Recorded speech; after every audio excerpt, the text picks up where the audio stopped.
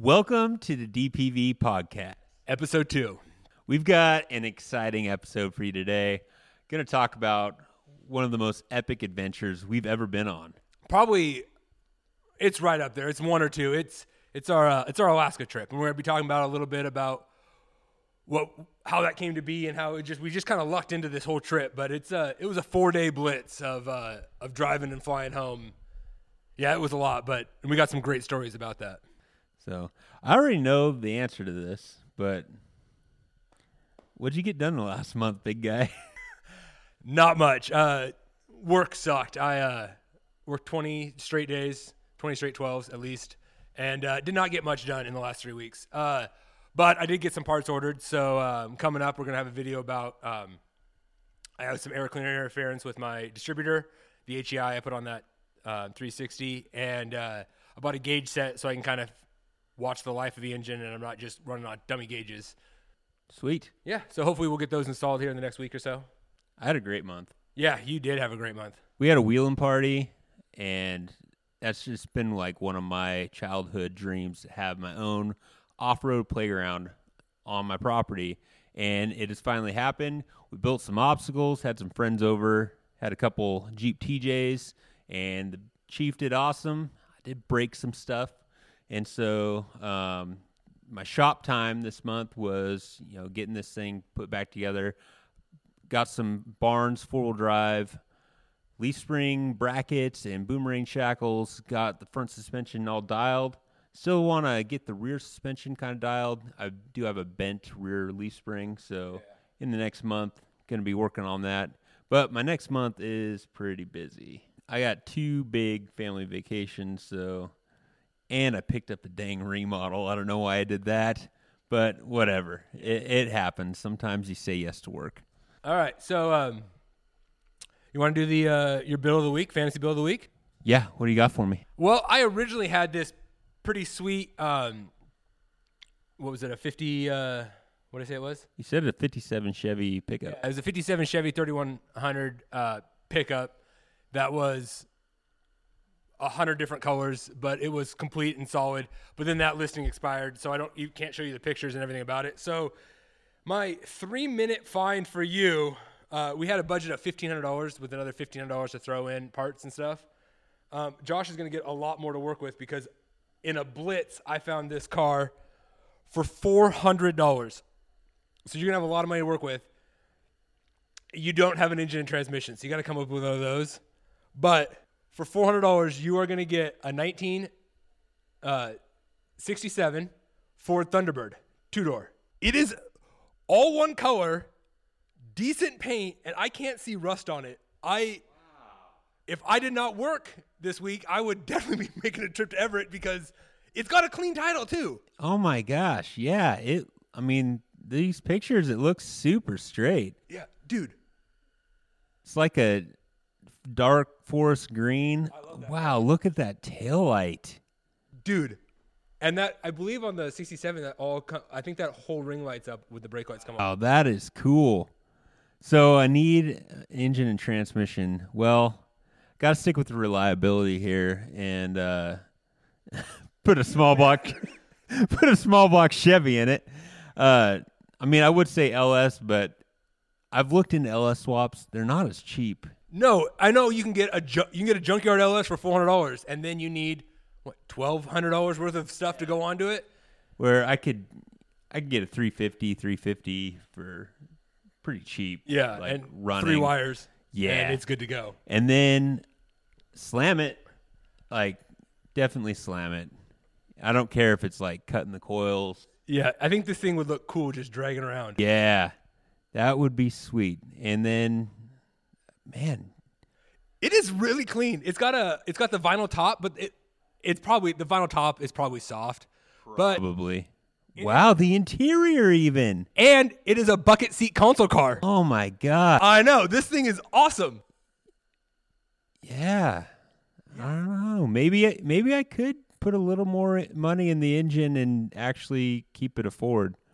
It'd be cool to put a 460 in it.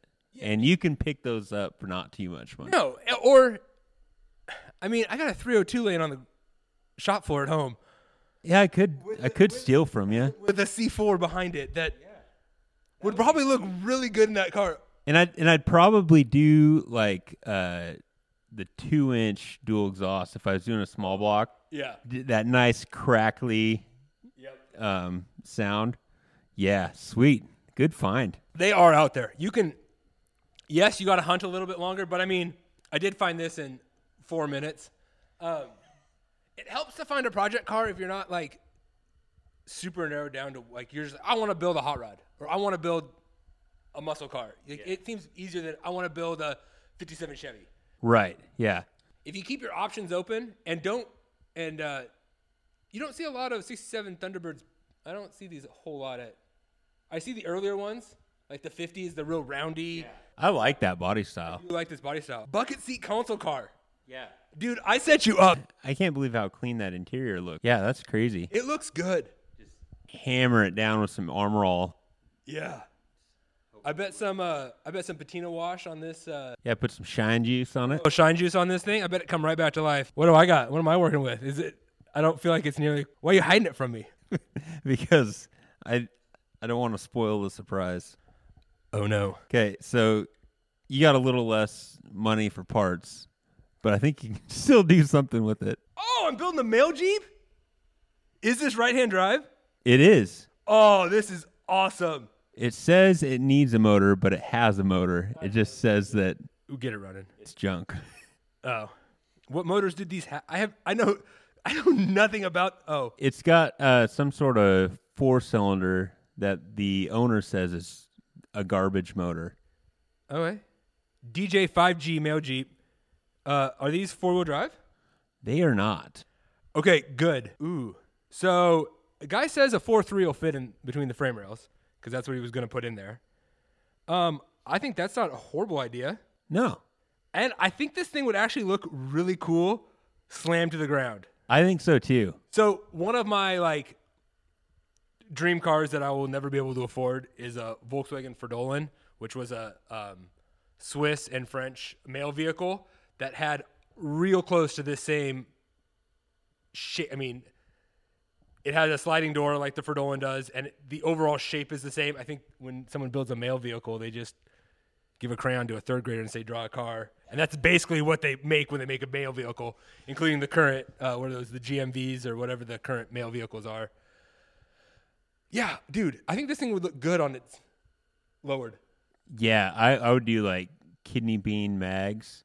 Ooh, yeah. Like deep dish. Yeah, deep mags, like a 9-inch in the rear. I think you make this a little quick. Oh, yeah. Make it smoke the tires. Yeah. This is not bad. This is $1,300. I don't get. She's not going to be pretty then when I'm done with it because you left me no money for the pretty department. But dude, right-hand drive, tire screecher, 2-wheel drive Jeep. I'm down. Yeah. This is sweet. This is actually a good one. We'll have some pictures up. You'll be able to see them too. All right. Let's get to the good stuff. Let's get to the good stuff. So, How'd this Alaska trip come to be? all right. How did the vehicle come to be here at the shop? So, I don't know if you ever saw this gun channel. It's not that big. It's like Demolition Ranch. There's this dude named Matt. He runs it. He's got like 3 or 4 followers. You might be one of them. 3 or 4, maybe 11 million. I don't know. But on his other channel, Off the Ranch, which is also not that big, it's only like 4 million. One day. He built this Ford Bronco. 89, is it? 84. 84. On that channel, and it's pretty dang sweet. It's got a crazy backstory. It was a good friend of his in high school, and that friend ended up passing away overseas in a military operation, and his friend's family contacted him and said, "Hey, Matt, do you want this Bronco? It's just going to rot in our field." And he's like, "Yeah, I'll take it." And he built it on his channel over a few years. And it's a pretty sweet Bronco. 1 tons. It's got, what was it? 4... I think it's the Stroker 427 in it. Yeah, Stroker 427, about 500 horsepower. Monster transmission. Atlas TKs. It's built. On 37s. And then the body's all patinaed. Yeah. It's sweet what you can build when you got money. Yeah, it was a rad rig. It was sweet. It handled very well. And so then he decided when he was all done with this thing to give it back to his friend's younger brother, who lives in Alaska. So what Forrest was going to do with the vehicle, that's the Bronco's owner, he was going to drive it from Texas to Alaska. And part of the way back, he ran into some transmission issues, overheated the transmission due to some cooling issues or something. And he was looking for a place to work on it, and Josh reached out to him. It was just kind of crazy on Instagram, like, hey, I got a shop space, and we can help you turn wrenches. And he took us up on the offer. And so he dropped the Bronco off, and got a transmission coming, and Monster warrantied their transmission. We helped him throw it in, but by the time we got everything done and we redid some cooler lines, we fixed a couple other little things that while it was here, just because, a shakedown of a couple thousand miles. And he was out of time, and he was like, do you think we could just leave the Bronco there for a while until I can get back to it? And with Josh and I's work schedules, they kind of lined up, and I was like, what if we just dropped the Bronco off for you if you would, take care of gas? He's like, yeah, I'll pay for your gas and airfare if you drive the Bronco up here for me. So that kind of started the ball in motion in our trip to Alaska. Yeah, and so I did some research on this Alaska trip. I really wanted to drive the Alcan and what we should look out for, what we should plan for. And most of the articles I read said you need 7 days. Yeah, and that's to take in the scenery and see all that it can. Yeah. Well, we had 3 days. Yeah. Well, 3 days plus flying back on the fourth day. And we had to fly back on the fourth day. Thing about this Alaska trip, growing up, for vacations, we always did road trips, whether it be through Yellowstone or through the Redwoods. We always did these big road trips growing up. Dad was a truck driver before, and so he never shied away from a 30-hour drive, and he would just get in and we would just go. And that drive to Alaska has always been on my bucket list of I think this would be a sweet family vacation. So much so that after doing this one, we're doing another one this summer, driving to Alaska with the family. We're going to take it a little slower this time, but yeah, with 3 days to do the trip, the mileage was... Yeah, it was 2,549 miles, I believe, in 62 hours. Yeah, that is total hours, not driving hours. That includes all of our stops, breakdowns, run-ins with the law, different things that took up our time. Yeah, so Alex met me after coming off a night shift. Yeah, I worked a 12-hour night shift at the mill, and then I live 2 hours south of here. So my trip was actually 20.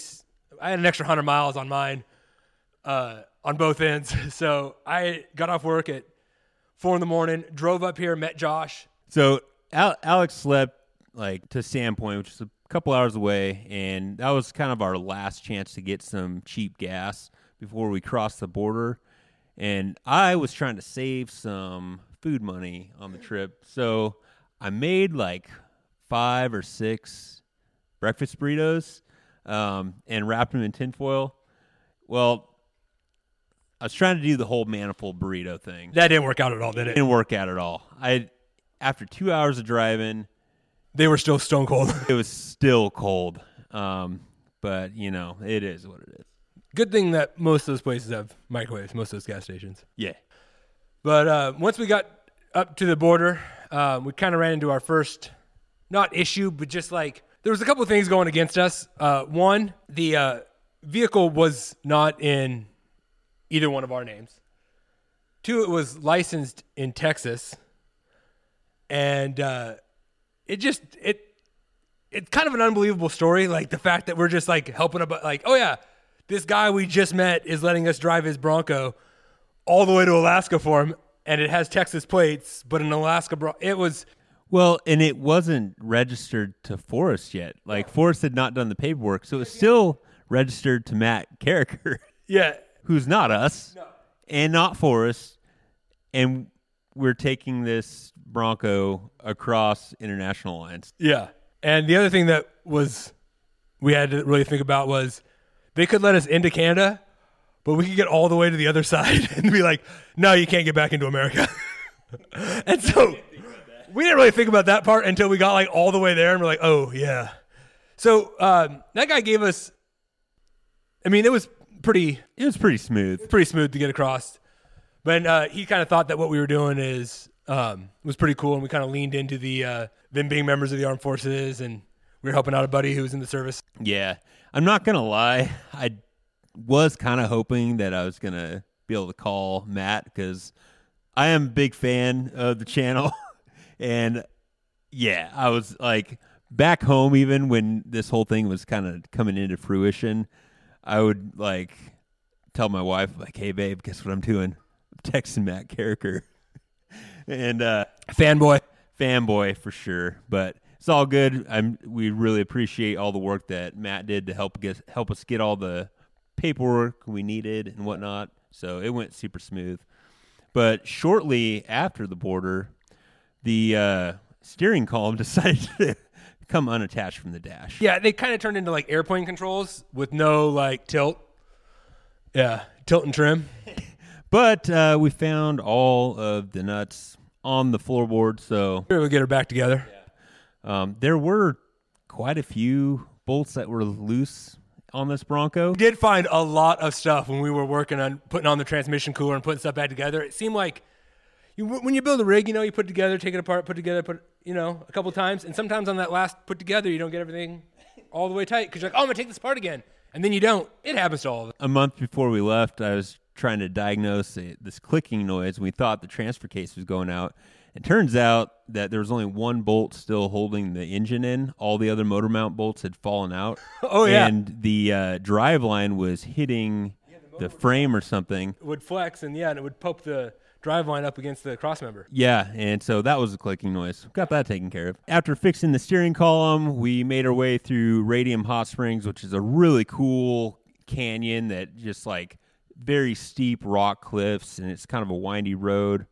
And then after that was Lake Louise. And this is some like most beautiful country in North America, I think, that you can drive through. It's just a lot of untouched earth, and it is so beautiful to be out there when there's just a little bit of snow coverage down, and at this point everything was beautiful. Yeah, Lake Louise, if you're ever in that area, you got to stop. That water is just like the coolest greenish blue. There are so many National Geographic pictures of this lake because of that. Like it's beautiful. Yeah, and at this point in the trip, the snow started coming down. Yeah, we were starting to use that four-wheel drive a little bit. Yeah. Still pretty smooth sailing at that point in the trip, like really no issues. We did have to grab some gas at this tiny little gas station at the glacier fields, the ice fields. And while we're there, we ran into another dude that was like, hey, is that Matt's Bronco? And we're like, one, we are you're 3,000 miles away from Texas. Like, it wasn't like some dude that knew that, but he had followed Matt's build, and that was kind of a surreal moment for me. Like, that's awesome that people knew this rig. Yeah, it was really cool. So we gave him some stickers and chatted with him for a little bit. Bought some like $8 gas. Yeah. And I believe we also had to add at that point. Didn't we also have to put some octane booster in too? It was $8 gas and octane booster because that motor wanted to ping if you didn't have enough octane in her. From there, we wound way up in the mountains into Jasper and had some delicious burgers. Still smooth sailing, and that's where we saw our first wildlife. There was an entire herd of elk right in the middle of the town. It was awesome. I think at this point, you got behind the wheel maybe. I think I did a little driving. Yeah, and it was getting dark, and we hit this windy, narrow road that had the fastest speed limit of any road, and it was probably the worst road that we were on. And Josh in the passenger seat was a little scared girl about driving too fast, but that Bronco handled it perfectly. I never once felt like we were out of control in that rig. Yeah. But Yeah, we made pretty good time until nightfall. During this whole time, we pretty much didn't have snow on the road. It was snowing in Lake Louise, but not really sticking. Yeah. Then we got to Dawson Creek, which is the start of the Alcan, and the snow started coming down hard. And at this point, I was trying to go take a nap because I'd been driving most of the trip at this point, except for that little windy road section, and I had a very hard time going to sleep. Yeah, it was a little slippery. So this guy, every time I'd wake up, if like from the passenger seat, it feels like that Bronco just wants to go in the ditch or in oncoming traffic. And wandered a lot. It wandered so much. Foreshadowing. And there's snow all over the road.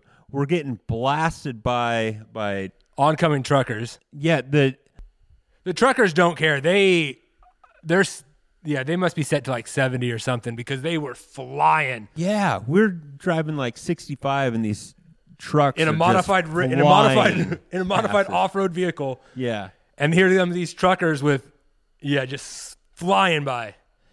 And so I'm just like freaking out. I'm like every 15 minutes just like, oh my God, dude, you're going to kill us. It was fine. I know it was great. But we had probably an hour stop. Somebody had wrecked. Yeah, we kind of got a little canyons. Kind of got a little bit of a rest.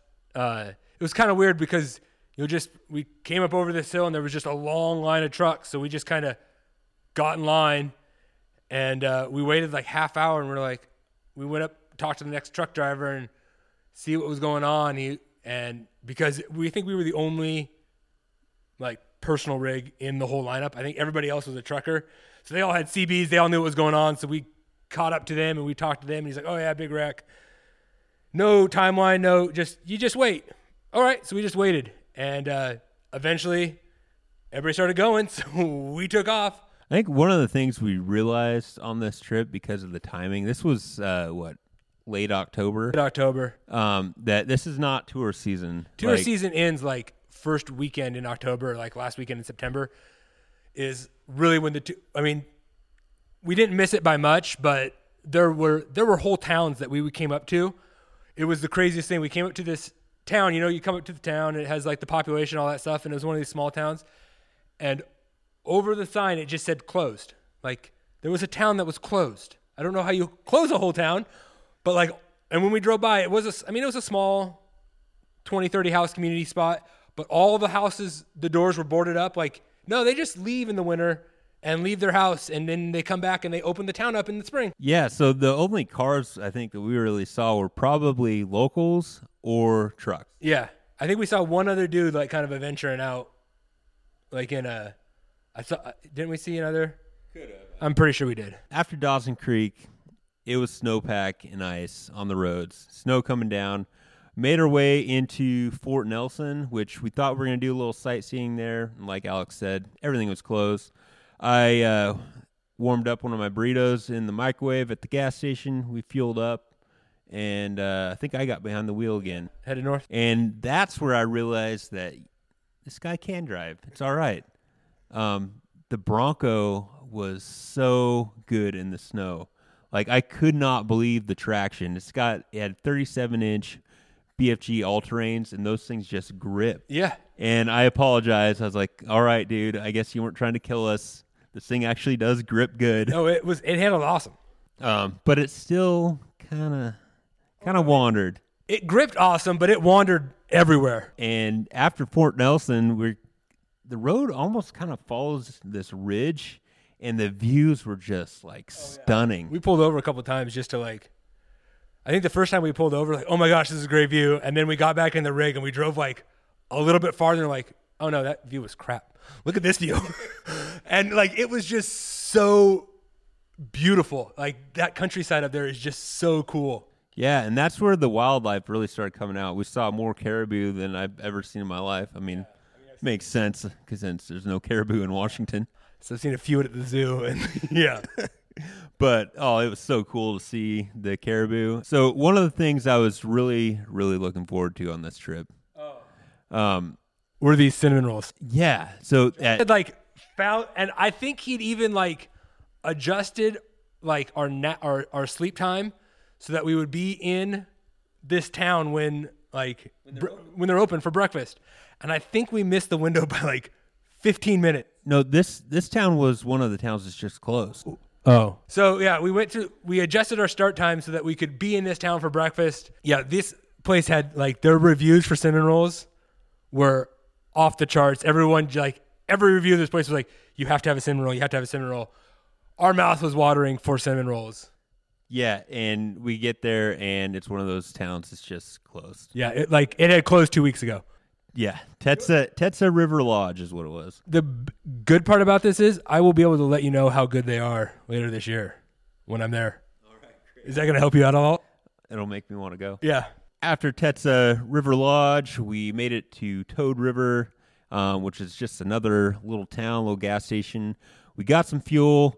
The Bronco was completely iced up. We were having a hard time staying warm, and so we got some cardboard out of the gas station and blocked the radiator, and that actually really helped. I think it brought up the 20 degrees or something. It really helped our engine temps. It helped up everything. Yeah. This section kind of follows the river, and there's a number of lakes along the way that were just awesome. That greenish blue water on all the lakes because they're all kind of fed by glaciers.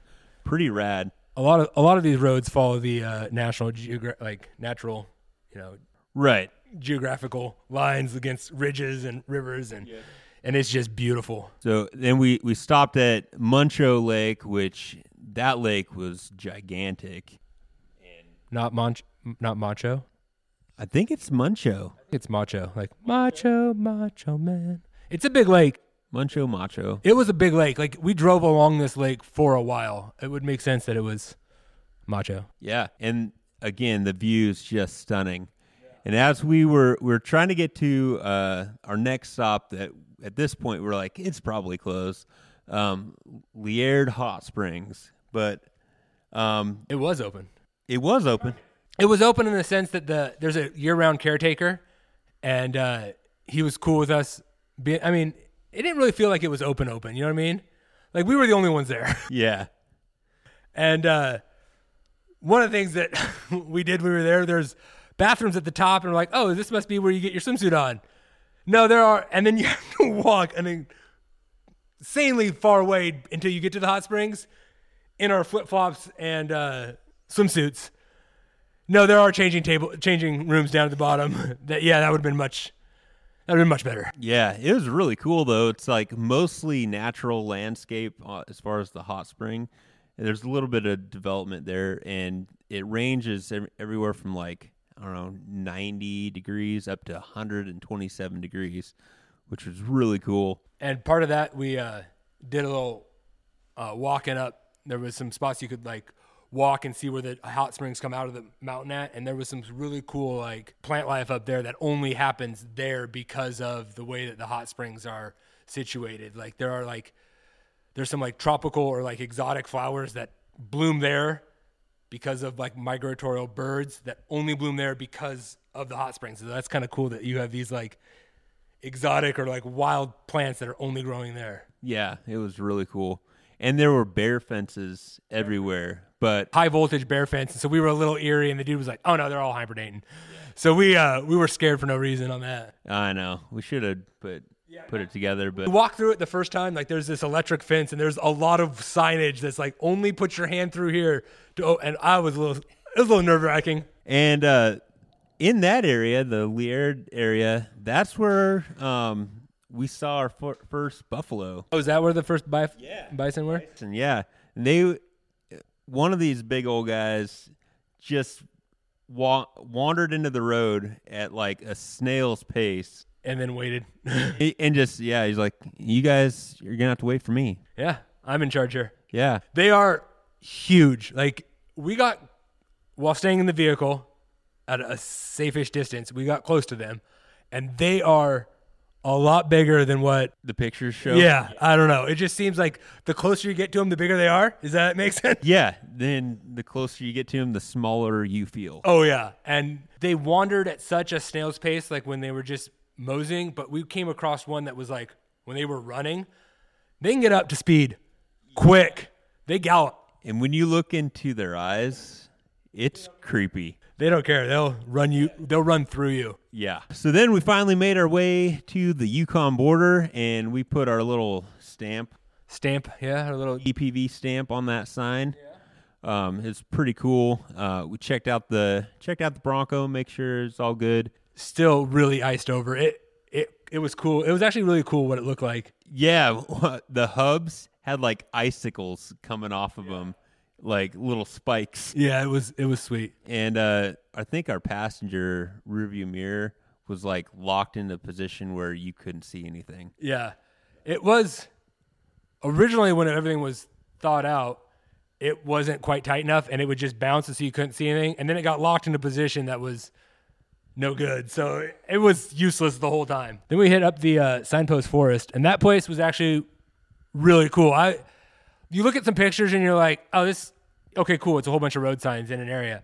But like walking through there, like all those, like to see how far away some of those signs came from.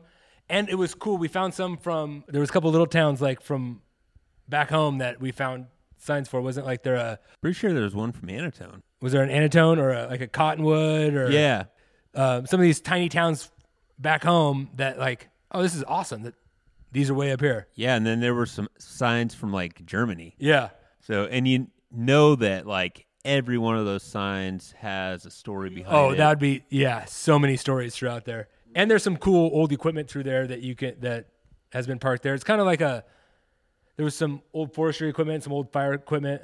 Yeah, and just like thousands of signs. I could not believe how many signs were there. Yeah, when you look at the picture, like, oh yeah, they took this picture from 4 different angles. No, that's 4 different sections of like, it's so. I don't think we saw all. No, I know we didn't. And we were there over an hour. Yeah. Alex made a sign, a Days of Pain and Victory sign, and we posted that up there, so that was pretty cool. Yeah, that was pretty sweet. If you go during the on season, there's a guy there that you can get nails and a hammer from, so you can hang your sign. If you go in the off season, you have to scramble through the Jeep to try to find a 1/4-20 bolt that you use as a nail and drive it into the post. But it works. Yeah, it works. You got to improvise. You got to use what you got. So then we were trying to make it to Whitehorse for some dinner, and it was starting to get dark at this time. And while we're on our way to Whitehorse, the Bronco died. Yeah, and it was a little nerve-wracking. Yeah, because no problems up to this point with runnability. No cell service right here. Oh yeah, nothing. I mean, most of the trip there's no cell service, and but it turns out we just ran out of gas. We had quite a bit of fuel with us. We had like a 20-gallon extra fuel cell plus like a couple race cans, and so we were able to top it off, fuel pump reprimed, and made our way down to Whitehorse. But this is where we had a little bit more major issues. This whole time, the Bronco the wandering is not getting better. It's not tracking any better. It's getting worse. It's getting worse. This wasn't we'll just drive it and make it go away problem, which usually probably doesn't happen with steering and suspension components. There was one gas station in town which had 0 amenities for food. All the restaurants were closed. We pulled in. We thought we were getting in there in time, but everywhere the kitchen was closed. Working hours during the off season get a lot smaller. The one gas station that had lights was situated in, I'm pretty sure, like a polar vortex wind tunnel, the way that it was set up. I don't know if they had fans blowing the cold air. It was the coldest spot on the entire trip was the gas island at this gas station. It was awful. It was so, I don't remember what it was with the wind chill, but it was cold. It hurt to breathe. My legs were shaking so bad. And I had on, I'm pretty sure I had long johns, pants, and a pair of coveralls on. And I still couldn't feel my legs. And we're sitting on the concrete. That has ice on it. I believe we lost some bolts out of our steering box. It wasn't the steering box. It was the track bar mount. So this track bar mount had bolts that go up through the frame, and the frame is boxed in that section. and the nuts had come off the top of those bolts inside the frame. If you pulled the steering box, couldn't you get? If we would have pulled the steering box, we could have got to the backside of the frame. There was something else in the way. The cross member, the engine cross member, was put on after the track bar mount. Yeah. And so the engine cross member, which we were not going to pull, at a gas station at midnight. No, there's only like one bolt through the side of the frame that was holding this track bar mount on, and I don't think it was tight. No, it wasn't. It had loosened up.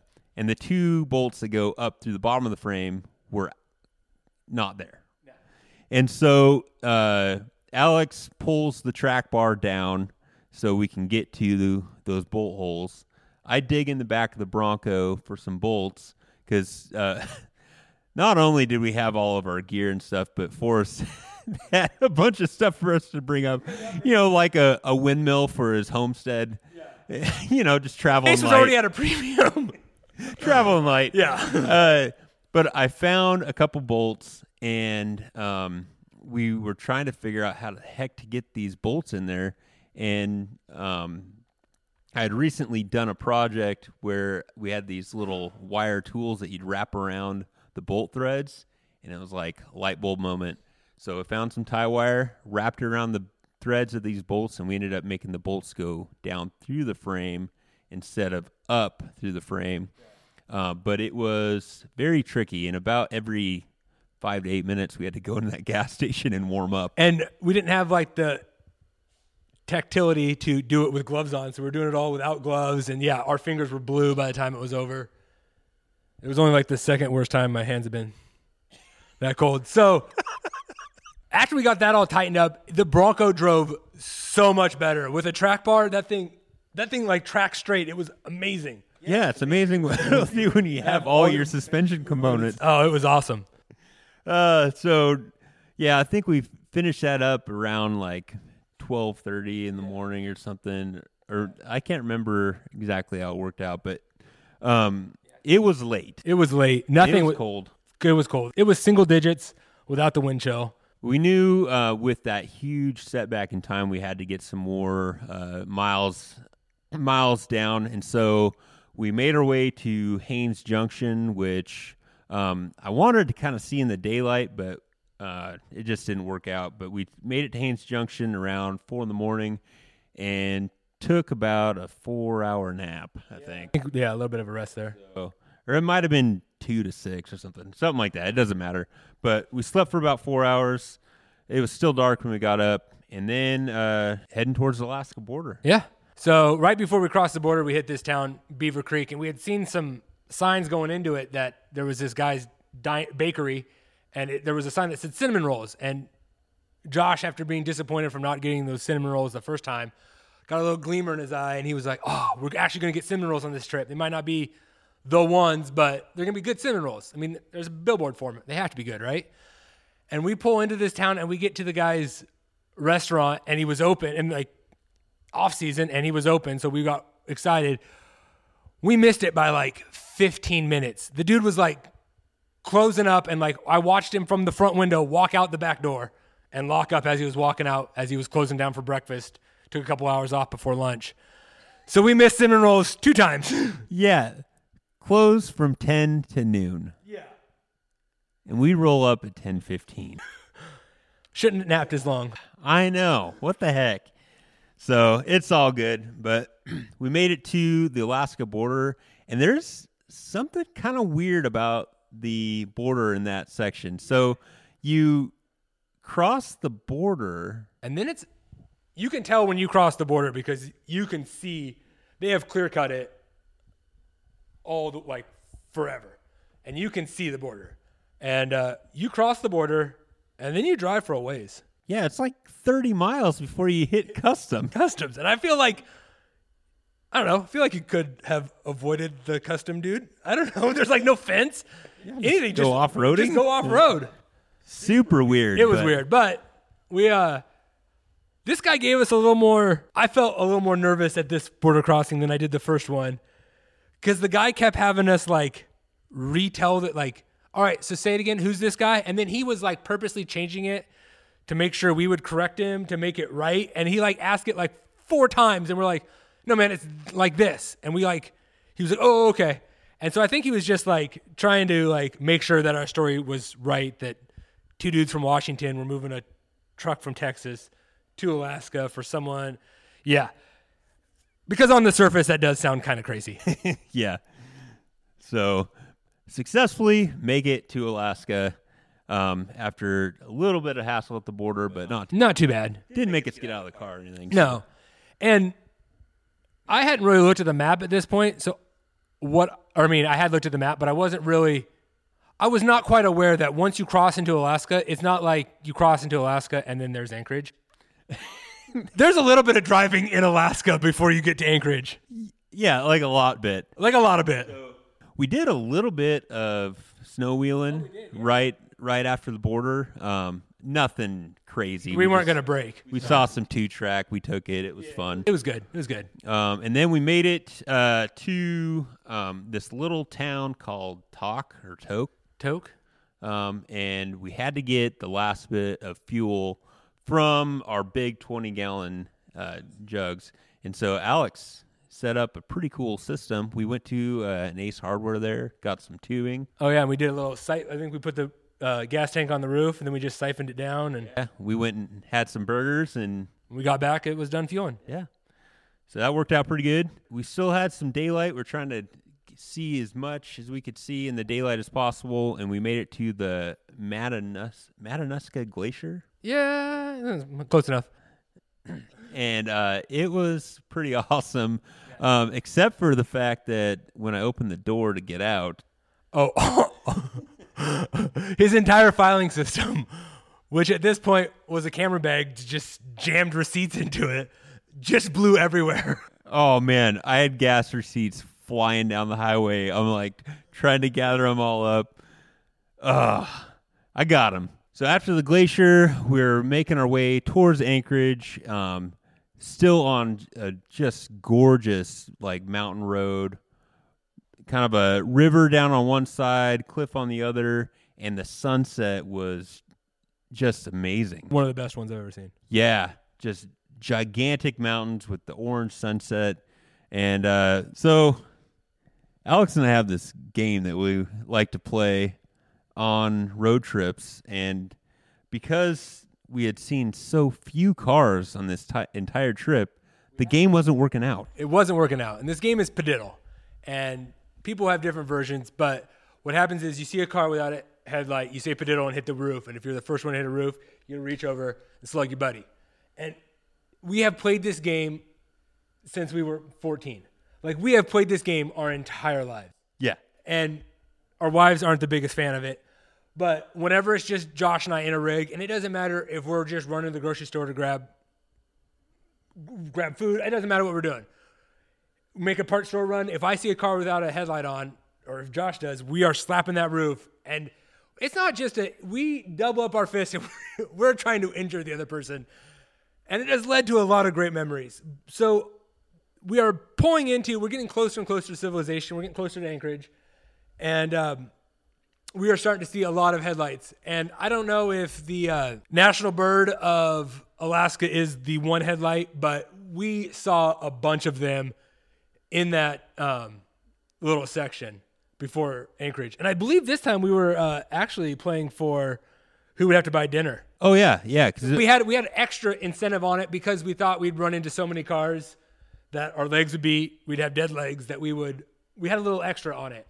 And it was pretty intense. Like, it was mid-20s to mid-20s. Like, we had seen a lot of padiddles. And in this last, 50 miles. Yeah, in this last 50 miles. And while I was driving, I was strategically trying to drive where I would be, behind a semi so Josh couldn't see as far as I could see. I was using all of my lane. It's 8 feet wide. I pay taxes on all 8 feet. I'm going to use all 8 feet. I wasn't crossing the line. I was using all of it, though. And a police officer behind me thought that I was using too much, apparently, of my lane. And he pulls us over. And this is nothing new. I've been pulled over a few times. So he comes to the window, and he is sure that he has us for under the influence. Because apparently somebody had called according to him, somebody had called us in.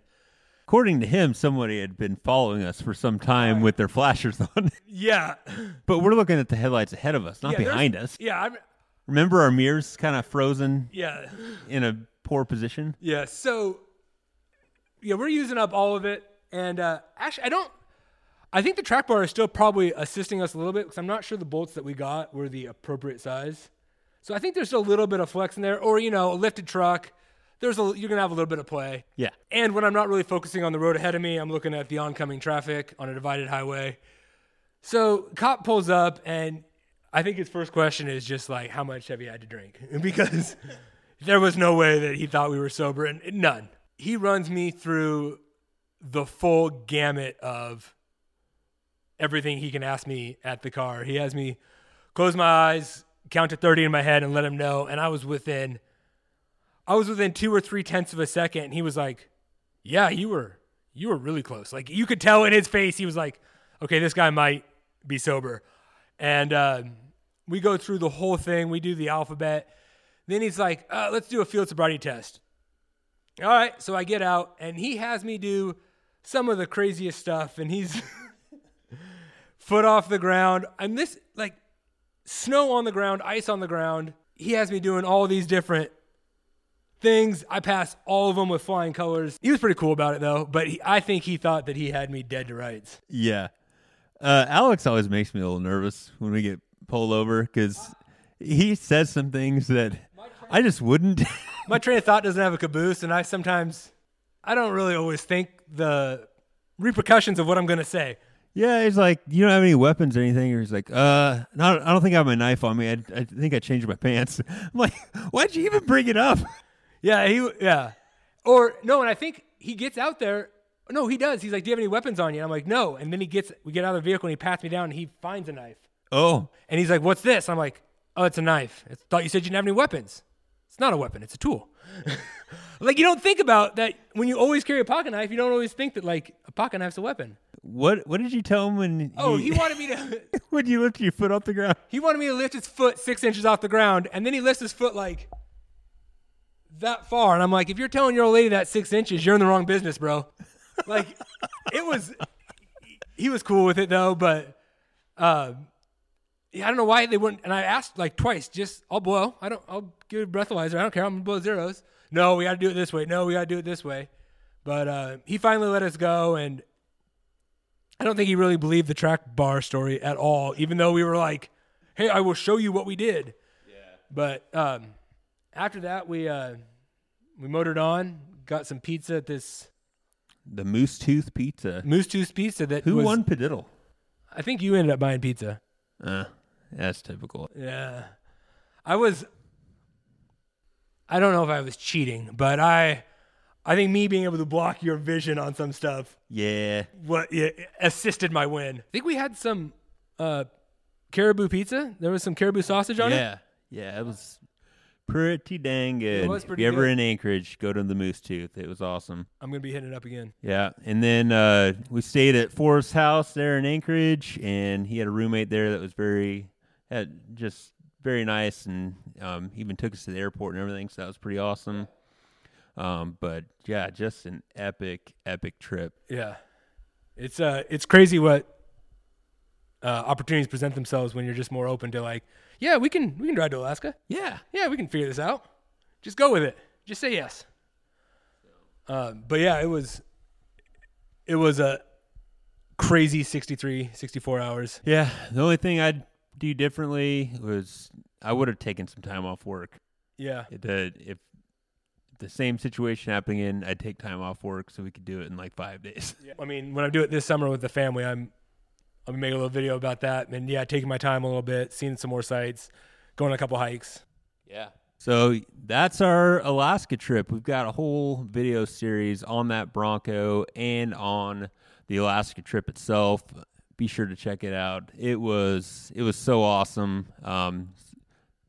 Again, big thanks to Forrest for giving us that opportunity. Without that opportunity, without him covering the financials, I don't know if we could have done it at the time. No. So it was totally rad. It was awesome. If you like what you see here and like our videos that we put out, it'd be sweet if you could support us by buying some merch. You can get it Link below. We got hats, stickers, sweatshirts. It's yeah. Yeah. Leave us a review on wherever you listen to your podcast. Leave a comment if you got any questions about the trip. Love to chat about it. Wheel it, wreck it, wrench it, repeat. Until next time. See ya.